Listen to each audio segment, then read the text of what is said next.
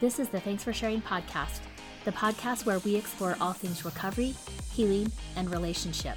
Remember to subscribe and download episodes in the iTunes Store, Google Play, or on the Podbean app. And while you're there, I'd love a review. Hi everyone, welcome to Thanks for Sharing. I'm your host, Jackie Pack. Today I have a guest with me, and this is a guest I've talked on and off with about coming and being on an episode about a lot of different topics, because this is somebody that I work with and can have some great conversations in between sessions. And so it's been talked about for multiple different topics, but she's coming on. Her name's Rachel Allen, and we are going to be talking about sexual health. But before we do that, let me introduce you a little bit to Rachel. So Rachel is also an LCSW, also a CSAT, also has her own podcast. If you want to plug that, go ahead and plug that. So my podcast is Reality and Fiction, and I talk about fictional stories and characters and how they relate to things that we experience in real life, because I feel like fiction is a reflection of real life, and so sometimes it's easier to look at ourselves through that lens. And I've done multiple groups with Rachel, and we've shared clients before, like she works with one and I work with the other. And Rachel kind of has a reputation. She's kind of our resident nerd. And so that podcast really fits her personality and kind of the way she thinks. And she often comes up with some great analogies from fictional things to what's being talked about, whether it's in the group or whether it's in a couple sessions. So check out that podcast over on iTunes. Where else is it at? It's on iTunes, Google Play. You can get it on Podbean, and I'm trying to get it on Stitcher right now. So okay, cool. So check that out. So now let's talk about, Rachel and I have been having a couple of conversations, and so most likely, just because sexual health, I think, can be a broad term, we'll probably do a couple of episodes to address everything we want to. Otherwise, we'll be here all day. Right. And it's Friday, and we both want to be able to start our weekend. So yeah, sounds good. Yeah, I think with sexual health, it is a very complex thing, and it's very individualized, right? Mm-hmm. Like each person has a different arousal template and different things that they bring to the table. So you can't just say this is sexual health and make it very specific. I think that part of sexual health is saying let's take some of the rules out and mm-hmm. see where you can go and explore and be in a safe relational environment. Right. And let's talk for a minute about how that looks when we're talking to a male client about that, or even a male sex addict client about that, versus when we're talking to a partner or just a female client, or, well, this might get us really long, but like a female sex addict. Maybe we'll do a whole episode on female sex addiction and sexual health. Yeah, probably a good idea. Since we also are presenting, or we're going to be putting it in, we're going to propose that we present that at this year's, or 2020 symposium for ITAP. For me, I find that working with male clients and sexual health looks very different than working with females. Mm-hmm. Mostly because I think societal constructs show men are sexual and men are allowed to be sexual, and they're allowed to kind of explore that and ask questions, or mm-hmm. even, whether they're able to ask questions or not, it's kind of there for them. And right. And our society has set that up, right? Most porn is made for men mm-hmm. by men. Right. There's a very small margin of that that's made for women by women. Mm-hmm. And even, it's funny because even looking at lesbian porn is made by men. It's made to hit and a lot of our male clients view that. Right. It's made to hit a male arousal template. Mm-hmm. And so for me, a lot of my work with males is about let's kind of undo what the world has told you is okay and good, normal, and let's find what is actually normal for you. Mm-hmm. And I think that there is some other social shame in that, depending on the population that you're working with. We tend to work with a lot of conservative and religious background. Mm-hmm. And so you can have the dual information highways coming in from the social constructs where the church is saying super, super, super rigid things. Mm-hmm. And then porn is not. Right. Their secret life was kind of the opposite of the rigid message they got in their religion. Yeah. But both are extremes and not neither one of them are super relational. So I start working with men about the relationship of sexual health and what that looks like. Like, how do you connect sexually? I think for women tend to connect more intimately. They want to have that intimate connection. But in our society, we usually don't let women explore sexually. Right. I often say the messages that most women get as young girls growing up into womanhood is that we are supposed to be desirable, but we shouldn't have a desire because those are bad girls. And so I think that really creates difficulty as women move into relationships that are going to be sexual, and they're just supposed to be desired, but they haven't spent much time thinking about, or even they feel a certain stigma if we're asking them to think about their sexual desire and starting to own that.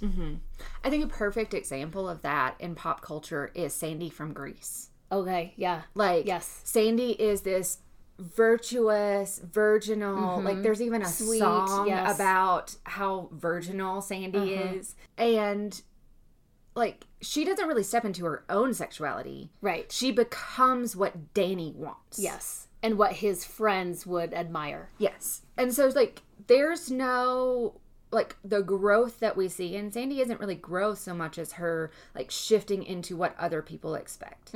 And I think that happens for a lot of women. Right. I think that, like, the question of, like, how do you do both or be both? And I think for me, specifically, like, with Grease, like, growing up, that was...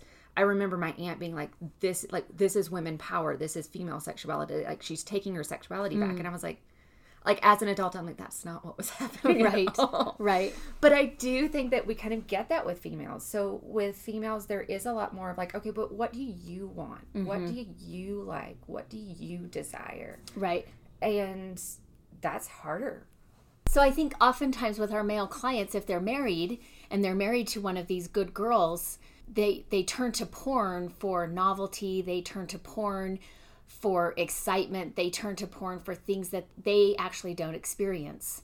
And in porn, women like whatever's happening to them, right? That's kind of the depiction in porn, is that women just love whatever's happening. Well, and even if they don't, even if they're in pain, even if they don't like it, they still have to take it. Right.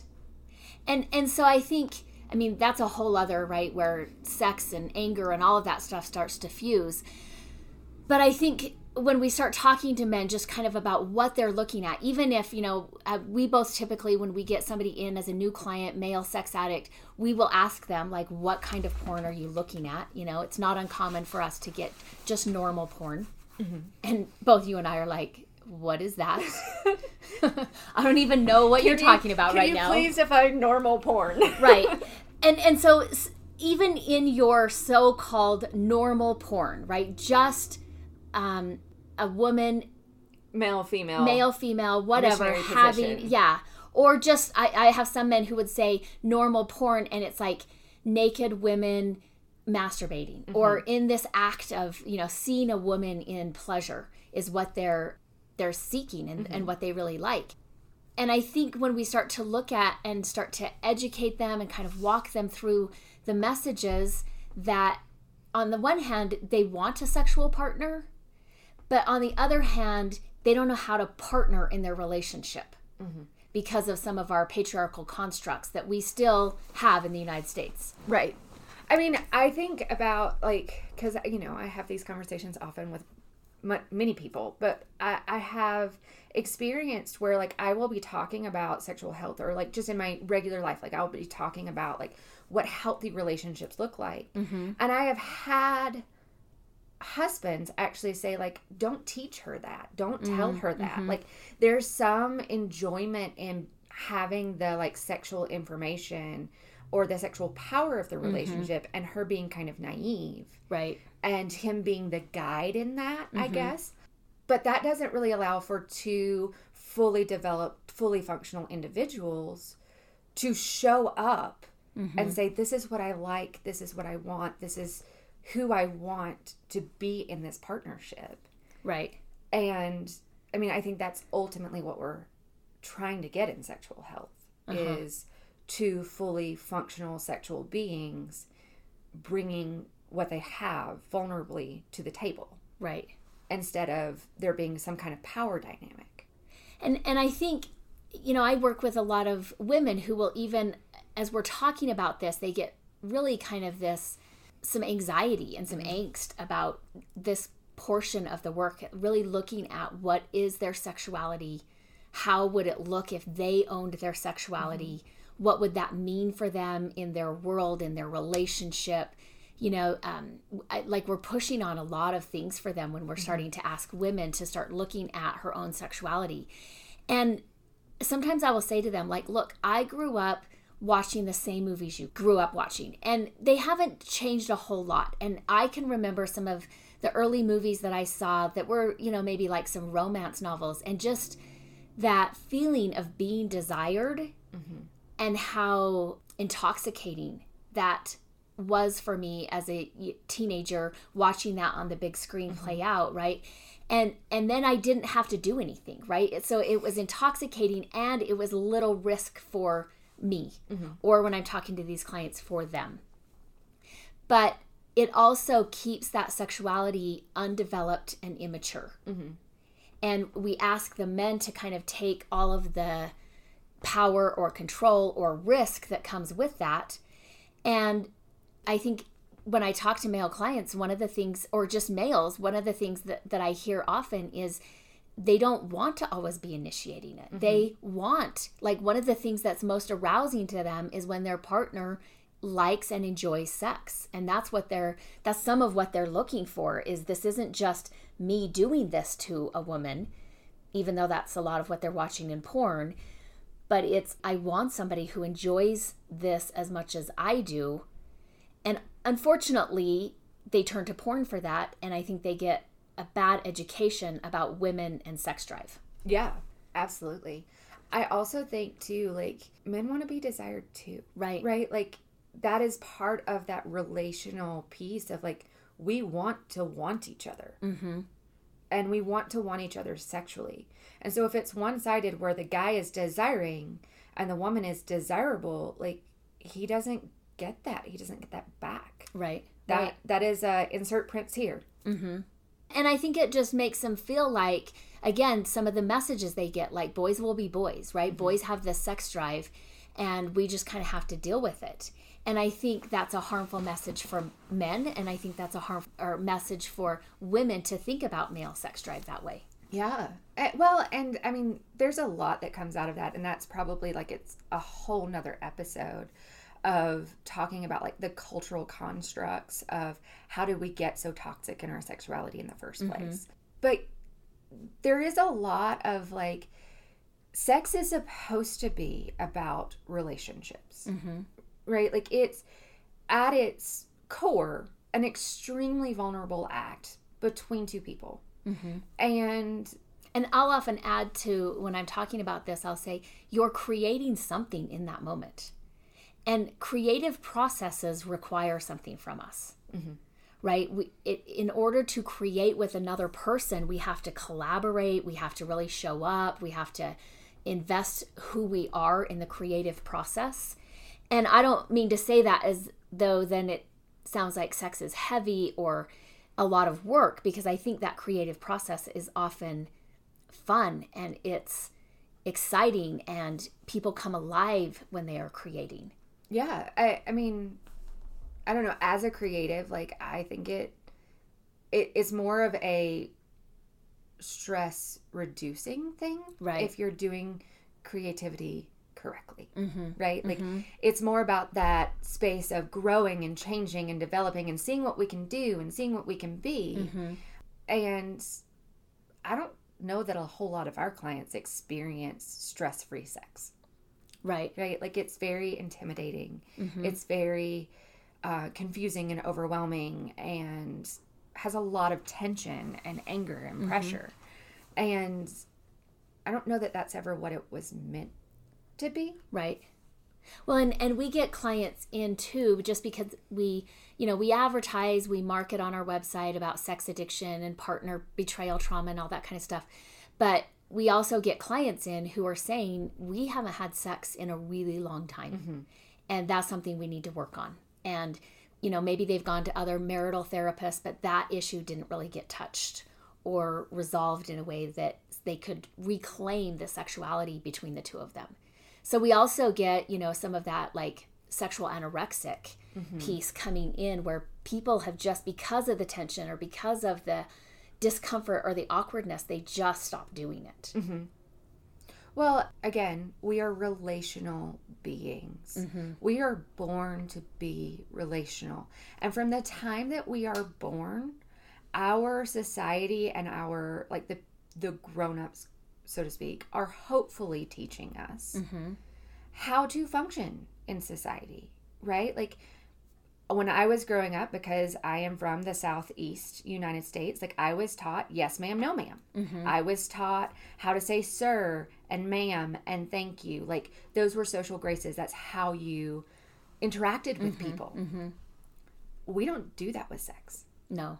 Right? Like we don't have conversations about this is what it looks like to engage this. Right. Or look at that. And I would say that like, that's a really difficult conversation to have. Like, it's hard to be that vulnerable and say, like, I don't know how to talk about sex. Uh-huh. And it's hard to be that vulnerable and say, like, okay, sex is really messy. Mm-hmm. And it doesn't have a pattern that we just follow.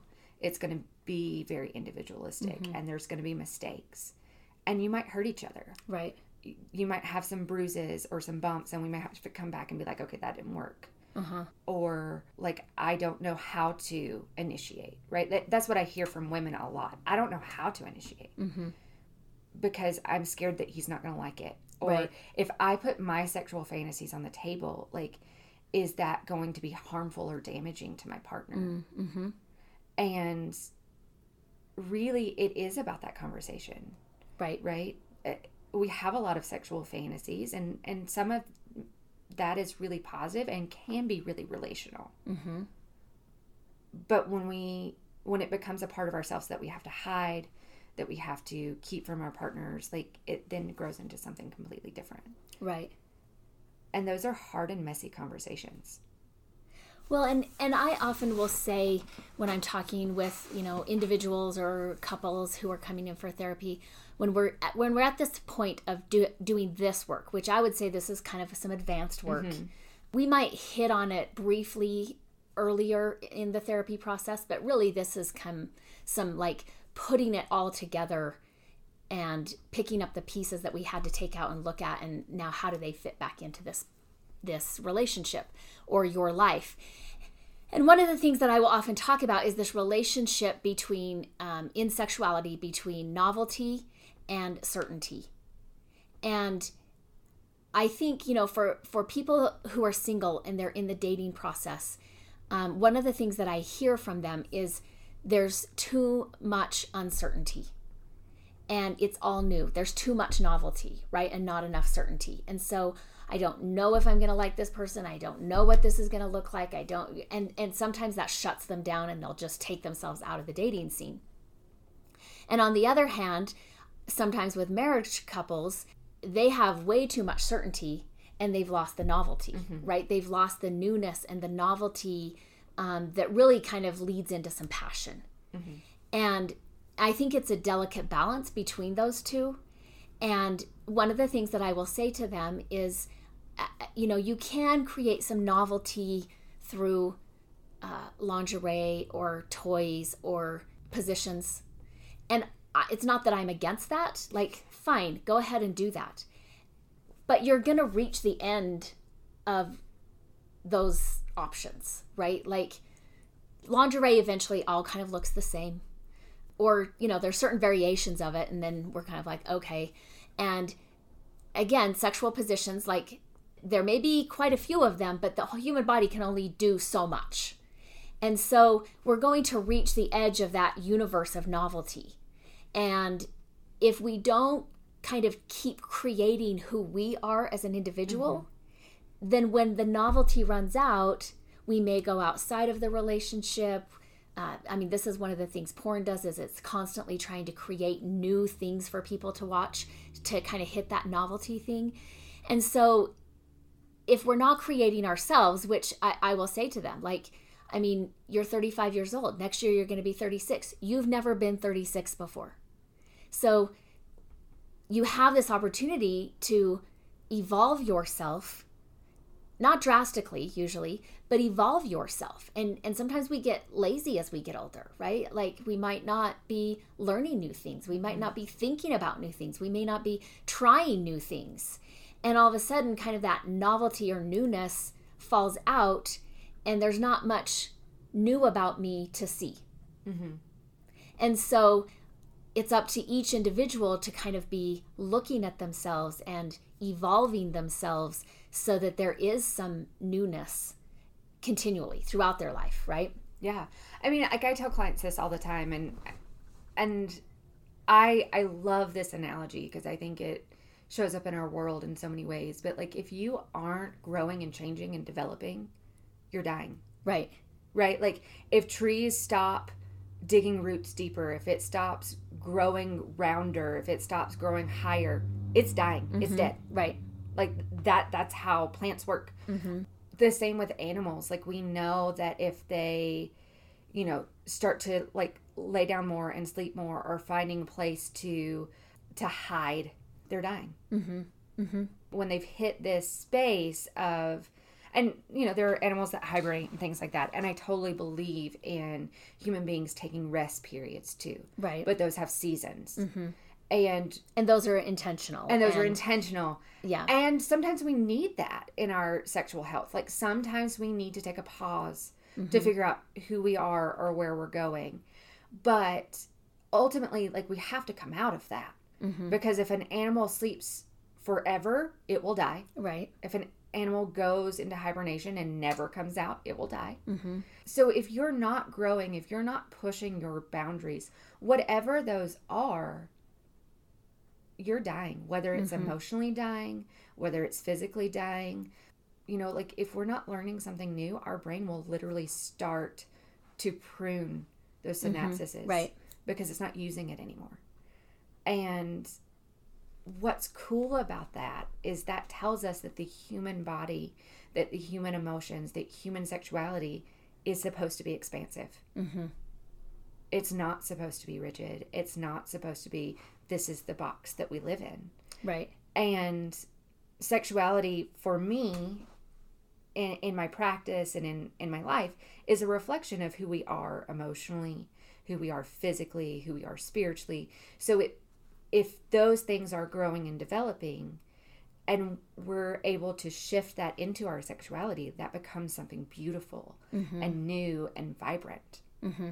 And I would say you recently did just a little video blurb. I'm not sure if it's up on our website yet. If not, it will be soon. Kind of talking about this subject and talking about how plants can get root bound. Mm-hmm. Which is not healthy for them, right? And it cuts off their ability to continue to grow because they're kind of stuck in a space that they've outgrown or doesn't fit them anymore. And I think that's a great analogy to get people starting to think, like, what box are you living in, and how long have you been there, and if it's still fitting you, why, right? Because if we're evolving and we're growing, we should be expanding ourselves, not just kind of comfortably staying in one place and saying I'm good forever, right? And so I think having that analogy and talking about, like, yes, there are parts of us and knowing who we are that I think is like your analogy with trees, kind of sinking those roots deep. Mm-hmm. And I don't think that's a one and done process, right? That we get to this place of like, I know who I am, I like who I am, and I'm finished. I think we still are evolving human beings, hopefully. And so our roots are going to continue to sink deeper and deeper and need additional space, just like with trees and plants.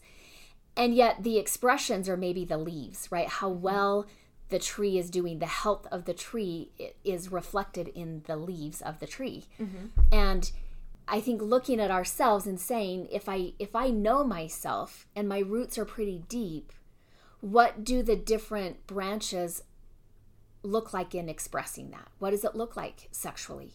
What does it look like emotionally? What does it look like socially? And probably there's going to be some continuity between all of those. Mm-hmm. Yeah, you hope so, right? Especially, again, using the tree analogy because we can. Like, we recently had a tree that we had to cut down because half of it was dead. Mm. And the other half was growing really, really well, but half of it was dead. And when you get a tree that's lopsided like that, it's more likely to cause a lot of damage because it's more likely to fall or split. And so we had to cut down the whole tree. And that can happen too. Like if we're really overdeveloped in one area, or maybe not even overdeveloped, but if we're underdeveloped in one area and the rest of our life is going to struggle too. Because if we have this, like we can say like, well, we have this one piece, but just like with trees, like if you have one half of the tree or one really big shoot off that's not healthy, like you might be able to prune that and like restructure it. But sometimes it gets so bad you have to take out the whole thing. Right. And I'm not saying we should take out the whole person, but what I am saying is like we have to address that early. We have to be willing to say like, that doesn't look so good. And not just ignore it and be like, well, the rest of this over here looks great. Right. And I think that we do that a lot with sexuality. Yeah. And I think it can be really hard to know, like, how do we move forward with sexuality? It is messy. Yeah. We like rules. Like, we like a lot of structure. We like people to tell us what to do as people. But that also hampers the creative process. Yeah, absolutely. And I think, I mean, you mentioned kind of overdeveloped. I mean, I think for the addicts coming in, whether they're male or female, there is a part of them that got overdeveloped. That sexual part got overdeveloped for, I mean, we have to look at those reasons why often with female sex addiction, there is sexual trauma. Yes.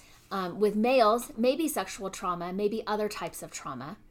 But we're looking at why did this get so overemphasized and overdeveloped, but without the root system, right? There's not really a foundation of who this person is and knowing of the self. And so we kind of have to like get them to figure out and kind of know and get comfortable with who they are and expressing that in a multitude of ways. And that can help to balance out the sexuality piece, right? Because sexuality is an important piece of us. But when it becomes the most important piece of us, it's typically not going to play well with the other parts of who we are. Right. Well, and I think one of my kind of favorite parts of this is when I have a client coming in and they're saying like, how many times a week is healthy? Or, is it healthy to do this? Right. Like my first response is, for who? Right. Right? Like, I don't know. Because I'm not you. And so we have to kind of dig deeper into and kind of go into the root system of why is the number important? Why is the position important? Why is this showing up for you? What does that look like? And a lot of times there is a lot of vulnerability. There is a lot of wounding. You mentioned that for female sex addicts, there's a lot of sexual abuse. And I think that in general, our culture is sexually neglectful. Yeah. And we know... While at the same time being hyper focused on sexuality. Right. It's kind of funny to me, like because I grew up, I was the generation that first like got all of the tobacco warnings on everything. Yeah. So like when I was a kid, like Joe Cool was a thing, and they were making like cartoons for the cigarettes. And then all of a sudden it was like, that wasn't allowed. That was banned. Right. And there was all these like tobacco-free commercials that would come on everywhere. And I think we've kind of done that with sex, right? Like we've made it really appealing, but we don't really tell you how to use it or what to use it with, or, how it's dangerous potentially or how it's good.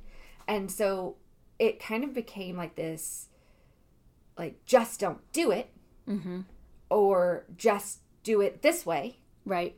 Instead of us really saying like, okay, wait, let's take a look at this. And like, and talk about it. And why, like, we're all sexual beings, so why don't we talk about it? Mm-hmm.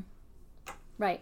And I've taught various like teens, mostly female teens, about sexuality. And one of the beliefs that I have, and it's never changed with whatever group of teenage girls I'm talking to, I truly believe they are hungry to have conversations with older women who have figured out sexuality. Mm-hmm. And they want to ask questions and they want to know. And if we can't have those conversations with them, they will go to Google. Mm-hmm. And what they type into that search engine bar can be scary, right? And I mean, you and I were at Symposium several years ago when Gail Dines was the keynote speaker, and she talked a lot about how young women are also learning how to be desirable from porn. Right? They may not be going to porn for their own sexual pleasure the way the teenage boys are or young boys are, but they're going and they're saying... They are more and more, yes, too. Yes, and they are the more and other more, thing too. But they're also going to figure out, how do I attract the boys? How do I be desirable? What is necessary for me to do to be accepted sexually? And that can be pretty dangerous. I mean, you've taught like online classes with your friend down in Alabama at her university. Yeah.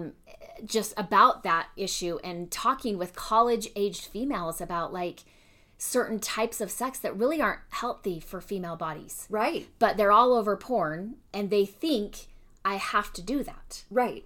Well, and even in that, like, I think that there's such a skewed line for that. And especially for like me, like when you're talking to young females, or when I'm talking to young females, I guess, it's always amazing to me, like the misinformation that they get.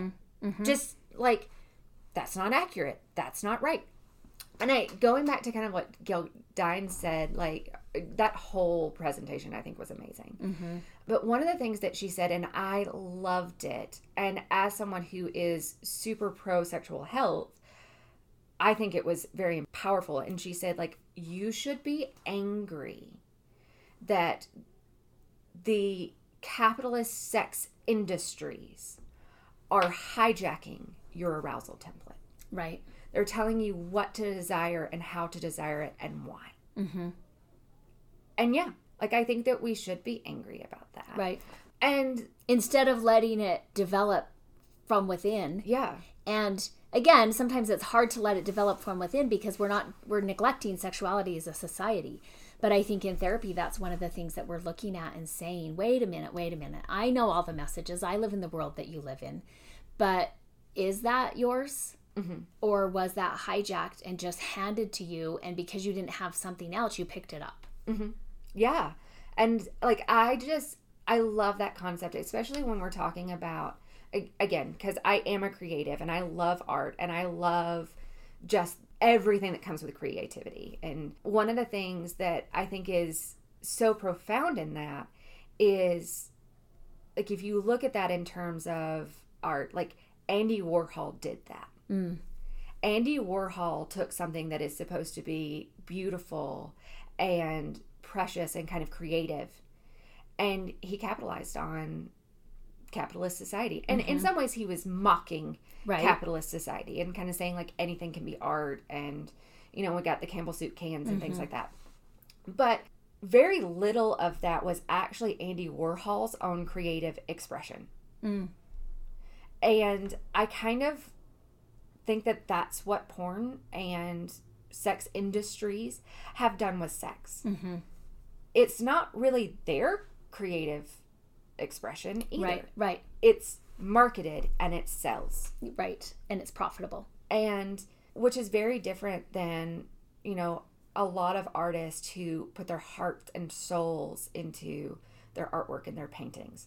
A lot of times they're not worried about selling, right? Van Gogh is one of the greatest artists to ever exist. And he only sold one painting in his lifetime. But his own self-expression changed our world. Mm-hmm. And that, I think that that's what sex does. Good, healthy sex changes an individual's world. Mm-hmm. It helps us be expansive. It helps us be creative. And like, I work with a lot of people who are like, I'm not creative. I'm not an artist. Mm-hmm. I'm an accountant, or I'm, right. you know, like an engineer. Like there's some rules and rigidity to that, but there's also a lot of beauty to that, right? Like there's just a lot of really cool things that happen with physics. Right. There's just a lot of really cool things that happen in that structure. And there are some really beautiful things that happen when we are willing to even express creatively and understand, like, that's how we express creatively, right? Like engineers and architects and accountants, like there is an art to that as much as there is a science. And that I had to figure that out for myself too, because I used to think I'm not very creative. Like I don't sing, I don't draw, I have a hard time doodling, I, you know, can paint walls and things, but I'm not a painter. And I had to learn to appreciate, just because my creativity maybe wasn't the most obvious, that didn't mean that I wasn't a creative person. And I had to dig a little bit deeper to find the ways that I create and what that means for me, or where that comes from within me. But I think you're right. Like everybody, all human beings are creative. Yeah. And I think that the fact that all human beings are sexual on some capacity, right? Like there's variations of that, but there are variations of that. Just like there are variations on types of creativity, on types of artists, on types of architects, on types of intellectuals. As varied as there are people, so is sexuality. And oftentimes I think, I mean, we're being good, and we're like keeping this pretty non-explicit by not using the words, but both Rachel and I in sessions use the words. Yes. But sometimes I will say, you know, when we're talking about what sex looks like and how a person engages in sexuality, sometimes I will ask, like, why is another person necessary in how you're approaching sexuality? Like, that doesn't sound to me like another person is necessary.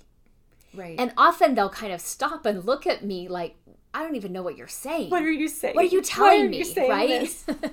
and I have to kind of explain, like, again, you're not necessarily being creative, you know, and maybe you're having an orgasm and that's what you're desiring, but sex simply for the sake of arriving at orgasm really isn't the best kind of sex. No. And if that's the most you can do, you're selling yourself short. And you're really missing out on what it could be, especially when you involve another person who is able to show up as a person. Right. And not just be kind of submissive to you or follow your lead, but actually now we have two people kind of doing this sexual dance with each other and creating something. And even in that, like, when you said, like, we aren't using words, I think we are being really good on this podcast. But one of the things that, you know, stands out for me too is, like, sexuality isn't just about sex. Right. How we present ourselves to the world, how, like, we identify as male or female or non-binary or whatever that is, like, that is part of sexual expression. What we watch on TV, how we engage in hobbies, how we address the world is tied to our sexuality, because we are sexual beings. We don't just leave that at home when we walk out the door. It doesn't just stay in the bedroom. So there's so much of our expression of who we are that is tied to our sexuality, and that is very individualized before we even add another partner to it. Yeah. Well, and I think going along with that, a lot of times clients are surprised when we start talking about, like, your sexual development did not start at puberty. Right. Because they're kind of like, it didn't? And it's like, well, no, it came on board in a big way at that point. But the messages and the beliefs and your approach to sexuality starts way younger and really isn't sexual in nature. Yeah. I mean, you know, I look at just, like, I love watching kids, because I think that kids are just fun and they haven't been ruined by media yet. Most of them haven't anyway. But, like, you know, you watch kids and they're already developing individual self-expression. Like, and some of that is tied to the rules and the responses that we give on whether or not they're male or female or what that is. But in and of itself, there is their own personality kind of developing in them. And that matters. That shows up in a big way.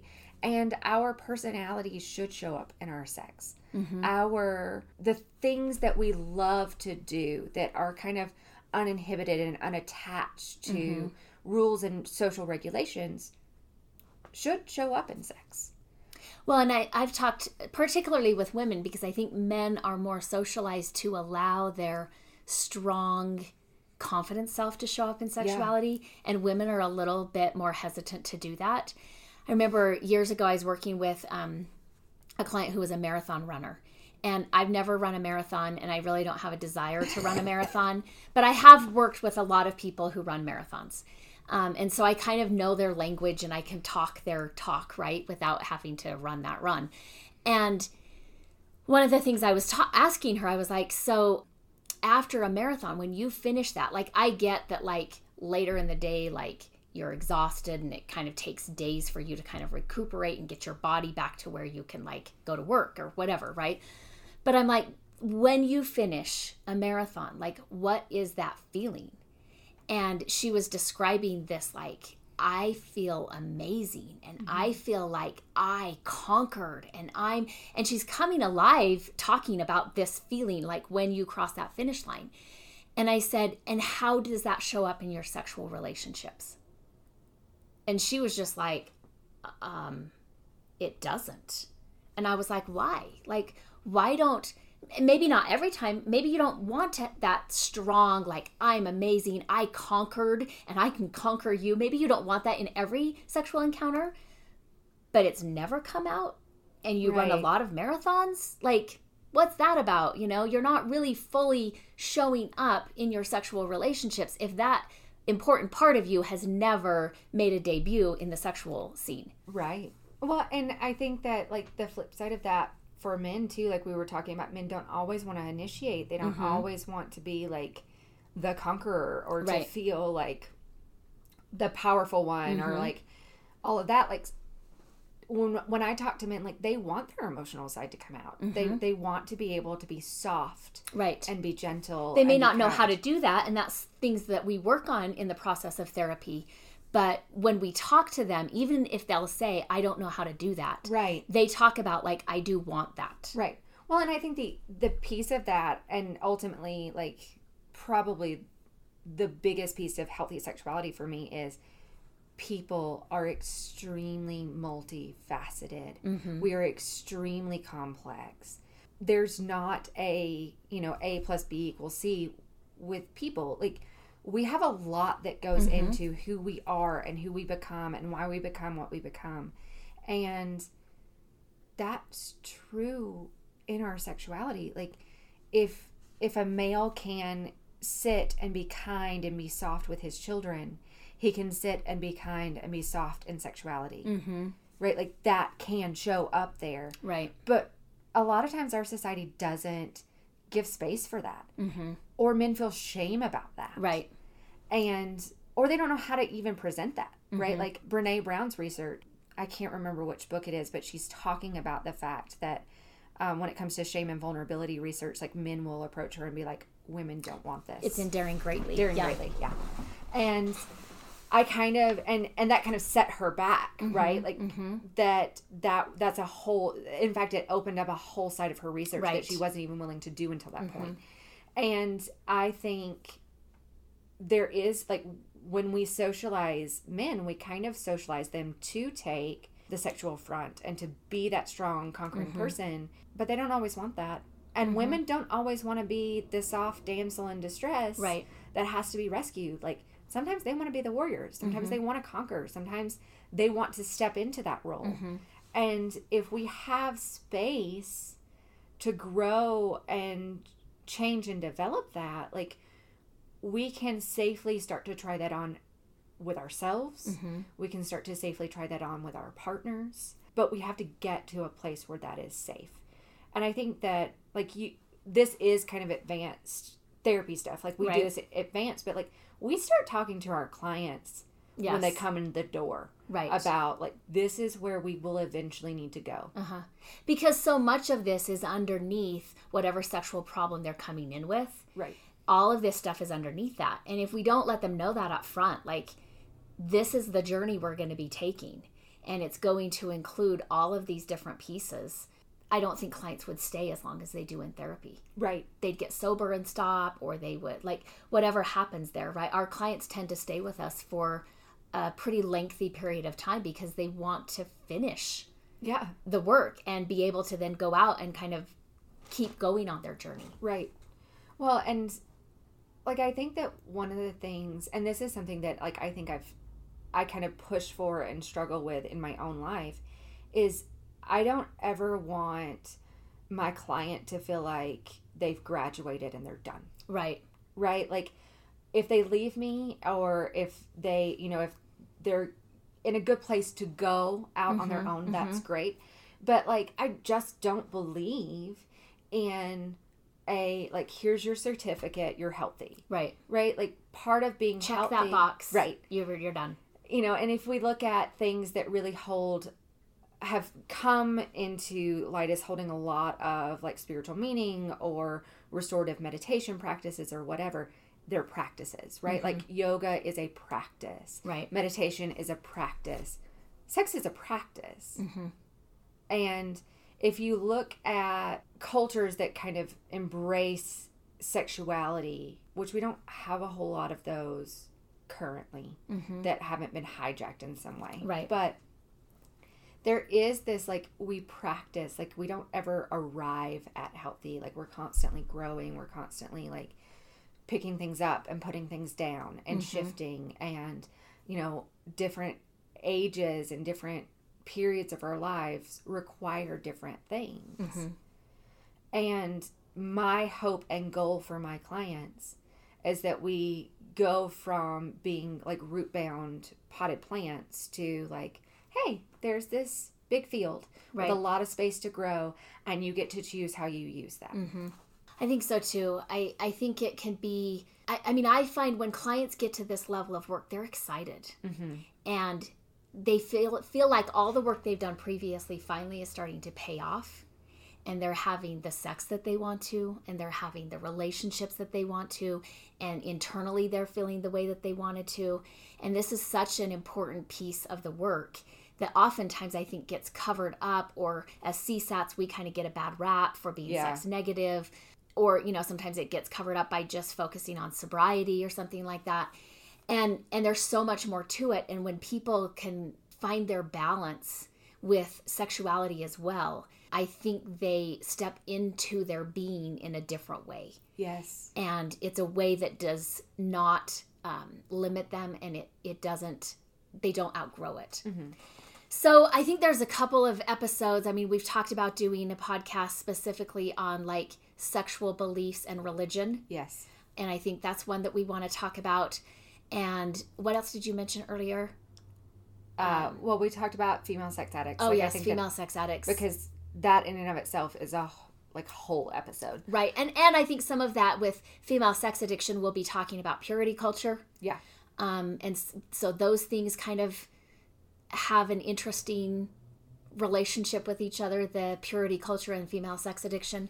And if, as a listener, if there's questions you have, or something specific that you would like Rachel and I to address in an episode, please email, or you can comment on the podcast and let me know. Those go to my email as well, so that we can be sure and cover that. Oh, yes, because I love questions. Yes, right? I think that that's the fun part of answering, like, being a therapist, is answering sexual health questions. Yes. Because, like, we can talk about the stuff that we want to talk about, but sometimes you have very specific, like, okay, that makes sense, but what about this? Right. And I think that those questions need to be answered. And honestly, what better place to get it answered than here? Yeah. At the end of this episode, I want to remind you that your story matters. Remember, there's something meaningful in every chapter. Don't wait to share your story until it's finished. Until next time, Jackie. The Legal Stuff. This podcast is solely for the purpose of information and entertainment, and does not constitute therapy, nor should it replace competent professional help. The prayer of the perfectionist. Nobody has time for perfection. We are pursuing progress. Help me to remember the only step I need to focus on is the next right step for me. Help me to remember that life is a journey. Help me to be able to separate all that I am learning from all that I have to do. Help me to remember that I am not alone. I can ask for help. Help me to strive for frequent awakenings, not mastery. I am enough. Amen.